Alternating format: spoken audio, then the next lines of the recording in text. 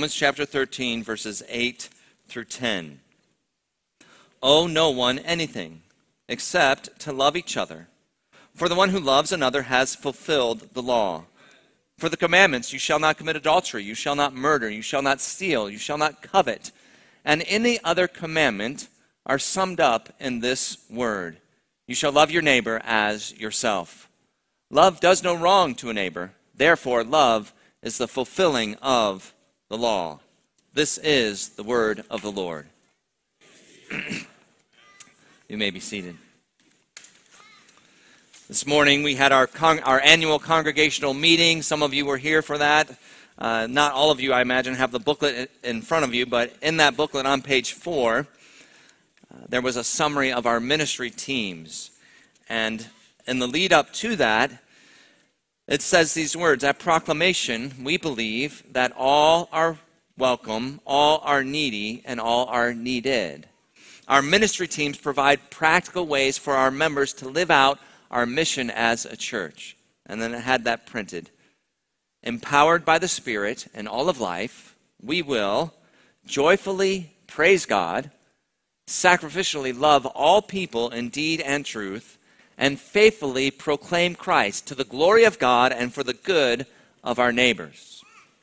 And as I reflected on that, I wondered, are we doing that as a church? Are we fulfilling that mission? Are we doing that well? And more specifically, with this passage in mind today, are we actually sacrificially loving all people in deed and in truth? Are we growing in love? What does that look like? How do we do that? Paul gives us some insight on the importance of love and how to love here in Romans chapter 13. He uses that word love 5 times in these 3 verses. And here Paul shows us the priority of love. He tells us what love does, or perhaps more accurately, what love does not do. And then he emphasizes that love is the fulfilling of the law. So as we consider these 3 components of love today, I pray, once again, that we would all grasp how wide and long and high and deep is the love of Christ, and that our love for one another would abound more and more. Let's begin with the priority of love. In verse 8, Paul writes, "Owe no one anything except to love each other." Now, many will look at this passage and think about money. The passage is not talking about money. It's not a proof text against borrowing or taking out loans or having a mortgage. In the Old Testament, in Exodus chapter 22, God's word gives us instructions for lending and repaying. Jesus, in the Sermon on the Mount in Matthew chapter 5, says, "Give to the one who begs from you, and do not refuse the one who would borrow from you." So if we want to make any application from this passage regarding money or borrowing, it would be this: pay what you owe. Pay your loans off. Fulfill the repayment plan. Now, we do know the Bible does say in Proverbs chapter 22 that the one who borrows is slave to the lender. So a wise principle of financial stewardship is this: keep your debts as small as possible and pay them off as fast as you can. But the main point here is not that you should never borrow, but that you should always love. Love is the perpetual obligation. All day, every day, the people of God are to be a loving people. Paul says it like this in 1 Corinthians 16, "Let all that you do be done in love." So part of what he's saying here is this: other debts, other loans that we may have, they can be paid off. A school loan, a car loan, even a mortgage for a house. You can one day rejoice or celebrate that loan, that payment plan is finished. It's done. You make that final payment and you breathe a sigh of relief and you give thanks because you don't have to pay that anymore. But that never happens with love. You can never say, I've made the last payment. I don't have to love anymore. Love is also not something that someone has to earn from you, or that you, as a child of God, would give reluctantly or begrudgingly, like many of those loan checks that you pay. No, love is to be graciously and freely given by the people of God. As Jesus has loved you, you also are to love one another. And beloved, though you are called to do this, you cannot do this apart from Jesus. You know, our natural inclination, the way that we are born, is to put ourselves first. To put ourselves ahead of God, to put ourselves ahead of others. So maybe you come home from a long day of work and you're tired, you're hungry, and a spouse or a child or a parent or a friend needs help. They want your time, and your first inclination is not to say yes. It's not to serve. It's not to love. Or perhaps you have children and they are demanding your attention, your energy, and you want to, or you had planned to give that energy somewhere else. The response of love is not always the immediate reaction. Or you have a neighbor who needs something. Maybe they need a ride somewhere. Maybe they need their driveway shoveled. It's not easy to give of your time and your resources to help, especially if that would require you to change your own plans. So what will help us? What will help us to love in these day-by-day moments? Well, people often say, well, just remember the golden rule. Do unto others what you would have them do unto you. So think in your mind, what would I want others to do for me in those day-to-day situations? How would I want others to treat me? And then do it. Don't love in just word or in talk, but by what you say, but in deed and in truth, by what you do. Now there's some good counsel there that can help, but that's not foolproof. It's not enough simply to know that love is the priority. It's not enough simply to think, how would I want to be treated, and then try to treat someone that way. It's not enough to know that we are always to be loving, that the debt of love is never paid off. Beloved, we need Jesus in these day-by-day moments. We need the love of Christ to compel us and to control us. You will never love others as Jesus has loved you if you are not filled with the love of Jesus. Now, how do we do that? Well, in a sense, we're doing it right now. We're doing it right now in gathered worship as we make use of God's ordinary means of grace, the Word and sacraments and prayer. As we come and during this time right here, right now in this space, we behold the glory of Jesus. We meditate on His love. We are keeping in view the very mercies of God. And we are being transformed in these moments by the love of Christ. How would you describe the love of Jesus? You do not have to earn it. You don't have to deserve it. Isn't that how we often think about whether or not we should love someone? Have they earned it? Are they worthy of this love? Do they deserve this love? But beloved, Jesus loved you when you deserved the opposite. In Romans chapter 5, God showed His love for us in this: while we were still sinners, Christ died for us. The love of Jesus is freely given. Not a single one of you has earned it. You've not earned an ounce of it. This is how Jesus loves you. Not because you deserve it, but beloved, aren't you glad that He loves you? Amen. So receive and rest in His love freely given. The love of Jesus is also sacrificial. It is costly. Beloved, how do you know that Jesus loves you?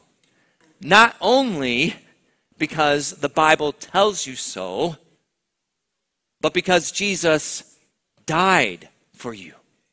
He gave his life for you. We heard it earlier in 1 John chapter 4. In this, the love of God was made manifest among us. What's that mean? It means this is how we see it. This is how we can understand and know that Jesus loves us. What did God do? God sent his only Son into the world so that we might live through him. And this is love. Not that we have loved God, but that he loved us and sent his Son to be the propitiation for our sins. So we know the love of God because God sent Jesus to do something specific, to take away our death and give us his eternal life. So the love of Jesus is costly. It is sacrificial. He gave everything. The Bible says that Jesus was the propitiation for our sins. This means that when Jesus died, he died. Yes, he gave his life. He gave his all. But when he died, he suffered the holy wrath of God. Your every sin was laid on Jesus. He who knew no sin. Jesus, who always did what pleased the Father, was made to be sin for you. He himself was treated as if he was the one who lived your life of rebellion and disobedience. And all for love. Because he loved God, his Father, and because he loved you, beloved. As Jesus has loved you, you also are to love one another. So first, here we have the priority of love. Owe no one anything except to love each other. Second, what does love look like? What does love do? Or what does love not do? Verse 10, Paul says, love does no wrong to a neighbor. And that's Paul's summary. After he has listed some of the 10 commandments for us in verse 9, for the commandments, you shall not commit adultery, you shall not murder, you shall not steal, you shall not covet, and any other commandment are summed up in this word, you shall love your neighbor as yourself. Love does no wrong to a neighbor. So all the commandments that Paul lists here, we could describe them as negative commands or prohibitions. You shall not. Don't do these things. If you do these things, if you commit adultery, if you murder, if you steal, if you covet, you do wrong. You do harm to your neighbor. So this is one way to describe love. It's one way, it's one thing that love looks like in daily practice. Love does no harm, does no wrong to a neighbor. That wrong or that harm must be defined by God and his word. We don't define it. The culture doesn't define it for us. Our inner feelings don't define it. Our governing authorities don't define what this wrong or this harm is. So we can learn some of what this is just by considering these first two commandments that Paul lists. First of all, he says, you shall not commit adultery. It is wrong. It does harm to have sex with someone who is not your spouse. But this harm, this command, goes beyond just the physical act. Jesus said in his Sermon on the Mount that to look at a person with lustful intent is adultery. So to view another person as the object of your desire, to fantasize about them, to watch pornography, or to live with someone outside of marriage, which is so common in our day, referred to as cohabitation, to act like you're married when you are not. These are forms of adultery that actually harm people, that do wrong to a neighbor. So these thoughts, these actions, they are sinful. They are the opposite of love, though they are often done in the name of love. They're the opposite of love. To commit adultery in any of these ways is a failure to love. It is to not love your neighbor, but actually do wrong to them, to harm them. Paul says it like this in 1 Thessalonians chapter 4, for this is the will of God, your sanctification, that you abstain from sexual immorality, that each one of you know how to control his own body in holiness and honor, not in passion of lust like the Gentiles who do not know God, that no one transgress and wrong his brother in this matter. You hear that language again? Don't wrong your brother. Beloved, love does no wrong. It does not commit adultery. And Paul also says, you shall not murder. Well, it would seem obvious to us, right? It would seem obvious even to those who do not know God that to murder someone is to do them harm, to do them wrong. But again, Jesus will extend this commandment to the heart behind the extreme outward action. So Jesus will equate sinful anger or harsh words or a lack of forgiveness with murder. We fail to love people. We do them wrong when we act in anger towards them, or when we use our words to tear them down, when we speak harshly to them. We fail to love people. We do them wrong when we become bitter, when we refuse to forgive, when we hold on to offenses, when we do not seek reconciliation. We fail to love people. We do them wrong when we are violent, when we engage in physically abusive behavior. That kind of behavior is unacceptable anywhere. It's unacceptable in the home, whether it's parents towards children or children towards parents, a husband to a wife to a husband. It's a failure of love, and it dishonors the God of love. We fail to love people. We do wrong. We do harm to our neighbor when we support abortion in any way. Abortion is a failure to love. It's the taking of a human life. And it does wrong. It does harm, not only to the precious child, but also to the father, the mother, the extended family, and to society as a whole. Now, in saying this today, I want to make sure that I offer both the comfort and the call of the gospel, because I know this is such a difficult, sensitive issue. But beloved, if you have been involved in abortion in any way, Jesus is the only one. He is the only one who can forgive your sin and heal your suffering. The blood of Jesus shed for you can indeed cleanse you. It can make you whole. It can take away your shame and your guilt. Maybe you're a father who has lost a child to an abortion against your will. Or maybe you're a mother who was pressured into an abortion in some way, was lied to about it or deceived. The gospel, the love of Jesus is what you need. And so I as a pastor, we as a church family, we want to proclaim the love of Jesus to you, not just in a sermon at church, but in our community of love together, in deed and in truth, with compassion, over the long haul. To walk side by side with you until Jesus welcomes us home and wipes away every tear and makes all things new. Amen. And while we walk with you, we also know that it may require us, and we are willing to provide any outside help or counseling you may need to help you find true, lasting hope and healing in Jesus. So we must give the comfort of the gospel. And whenever we would address sin in any way, especially sin that has such devastating, long-lasting effects, we want to point you to Jesus. The comfort, the hope that only He can bring.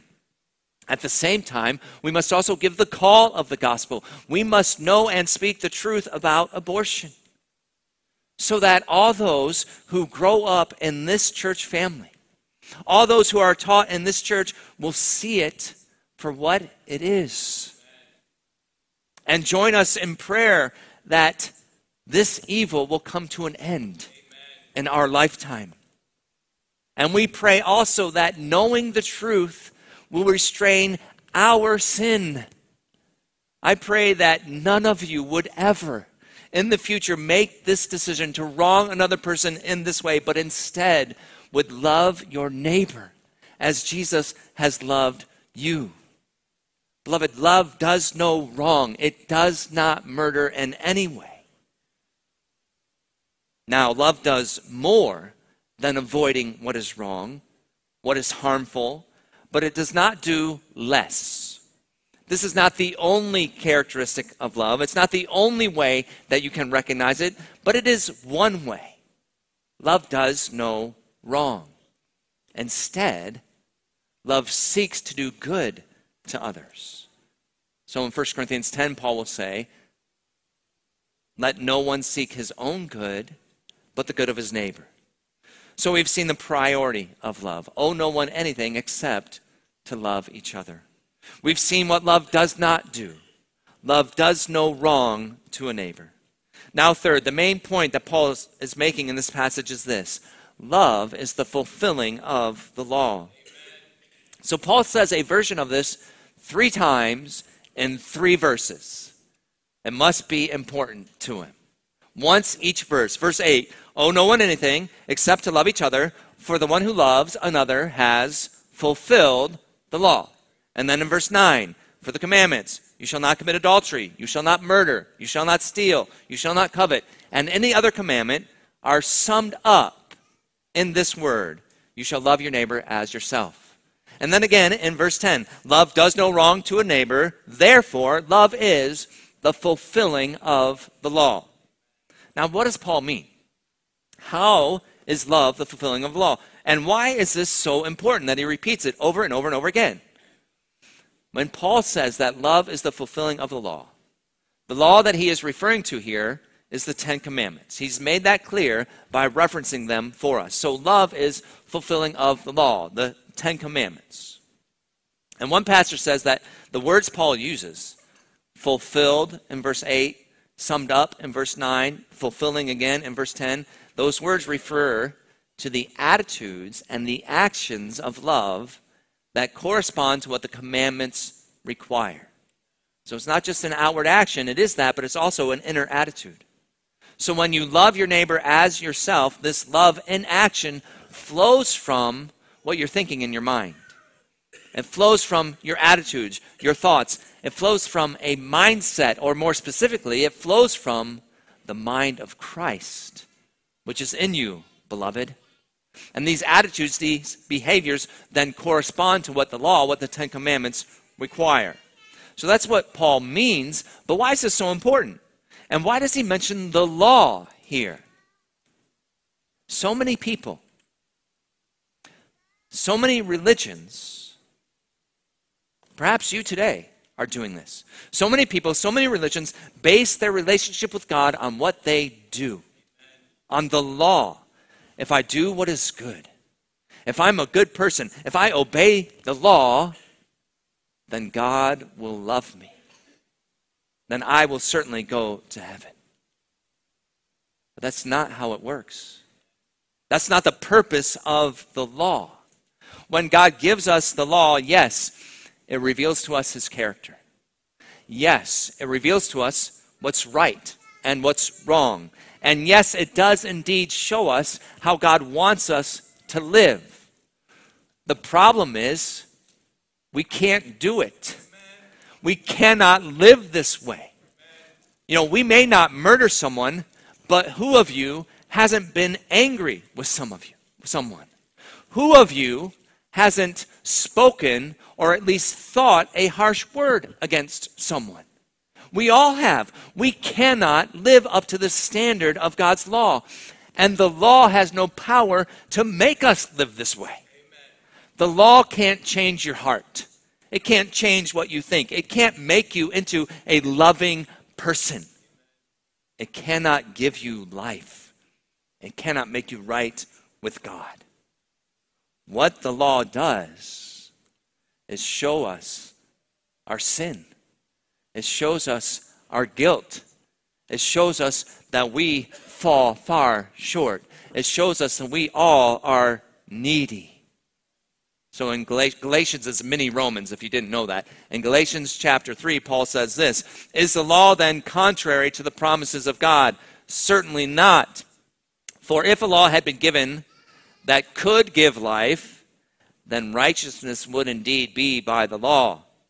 But the Scripture imprisoned everything under sin, so that the promises by faith in Jesus Christ might be given to those who believe." So if we are going to have eternal life, if we are going to be forgiven and loved, it won't come from our law keeping. It won't come from our ability to love. It must be given. And it must be given by someone who bears the curse of the law that you deserve. And someone who obeys the law in a way that you cannot. And who is that, beloved? That is none other than Jesus Christ, the Son of God. And you know what that means? It means that every human being in the world needs Jesus. Every human being in the world needs the same Savior. Every man and woman, every boy and girl needs Jesus' blood and righteousness. Needs their sin washed clean by the blood of Jesus. Needs the righteousness, the obedience of Jesus credited to their account. This is the only way that anyone has eternal life. Through faith in Jesus. His death that actually did pay for your sin. No matter how wicked or evil or awful you think it may be. The blood of Christ cleanses us from all sin. And his life to provide righteousness. No matter how big that gap is between the obedience God requires and what you are able to do, the righteousness of Christ covers it. There is no other way to be forgiven. There is no other way to be righteous. There is no other way to fulfill the law. And that's been the message of Romans 1 through 11. We've seen our guilt, and we've seen the grace of God given to us in Christ that takes away our guilt. And now in Romans chapter 12 through 16, where we're at in our current study of this book, we're asking this simple question. How do we say thanks? How do we say thanks for such a great gift? What does this new life of gratitude look like? What does it look like for people who know that by faith alone, all their sins are forgiven, all their condemnation is removed, and all of God's righteousness in Christ has become their righteousness? Beloved, that's your life. Amen. What does your life now look like because those things are true? How do you live the Christian life? How do you love? Who do you pursue? What do you focus on? Do we now focus on the Ten Commandments? Do we focus on the law? But maybe it's in a new way, right? We now know, okay, I can't do that in my own strength. So I gotta give that up, thinking I can do that on my own. I'm not going to try to obey in my own strength anymore. But now it's just a change of attitude. Now I'm God dependent. I can obey by his power in me. Is that the focus? Is that how we love? Is that what Paul means, that love is a fulfilling of the law? No. Now there's some good in that. There's some truth in that new mindset. Yes, we do have the power of the Holy Spirit with us now. But our focus on the law is not, I can do better now. Instead, yes and amen. I am forgiven by faith alone. Yes and amen. I have the imputed righteousness of Christ by faith alone. Yes and amen. I now have the Holy Spirit living in me by faith alone. So now, just as you have received Christ Jesus as Lord, you continue to walk in him. Amen. Romans chapter 7, Paul wrote, you also have died to the law through the body of Christ. So, beloved, when Christ died to bear the law's curse, you died in and with him. you died to the curse of the law. And when he obeyed in death to fulfill the law's demands, you obeyed in him. So in that sense of standing before God, you have already obeyed the law. This is your glorious union with Jesus Christ, beloved. This is Romans 5, 6, and 7, which we had the joy to study earlier. So the law is not your focus anymore. Now don't hear me wrong. I'm not saying it's not important. It does show us what God is like, shows us what's right and wrong, shows us how he wants us to live, but it's not our focus. Romans 7:4 goes on, you've died to the law through the body of Christ so that you may belong to another, to him who's been raised from the dead. Beloved, you belong to Christ now. Anytime we have a baptism, that's what you're to remember. Remember whose you are. You belong to Christ. He's redeemed you from the curse of the law. He's made you his own. You are his. So Paul is putting the risen, living Christ where the law was. Once you were alive to the law, but now you belong to Christ. So in the place of the law is a person. And one person only. Not you, but Jesus Christ, your Savior and Lord. So what do we focus on? You may think it's a subtle difference, but it's an important difference. We don't focus on the law, we focus on Christ. We fix our eyes on Jesus. Moment by moment, we look to him, to his deliverance, to his help, to his guidance, to the beauty of his goodness and his truth and his love, to the joy of being loved and known by Jesus, and then knowing and loving him in return. Beloved, if you want to love others as Jesus has loved you, don't look at them, and don't look at you, and don't look at the law for motive or for power. Look to Jesus. You are united to him, and your union with Christ will produce this love in you. Back to Romans 7, verse 4 again. Paul had written, so that you may belong to another, to him who has been raised from the dead, in order that, what's going to be the result? In order that we may bear fruit for God. And what is that fruit? That fruit is love.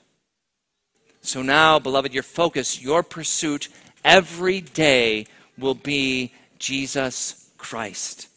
And you will look to him for everything that your soul craves, for everything that you need. And from your union with Christ, that you remember moment by moment, by fixing your eyes on Jesus as your gracious Savior, your almighty King, your sovereign Lord, your glorious treasure, you will love people. Beloved, Jesus will be our focus, and love will be our fruit. And yes, that love does fulfill the law. Not perfectly in our lives, but Christ alone has done that for us. But truly, why? Because Jesus Christ has truly made you new. He's put his Spirit in you, and it's no longer you who live, but Christ who lives in you. So I asked the question at the beginning. I'll ask it again. Beloved, will we grow in love this year? As a church family, as individual followers of Jesus? There's only one answer to that question. Yes. Yes and amen. I believe we will. Why? Because we're united to Christ.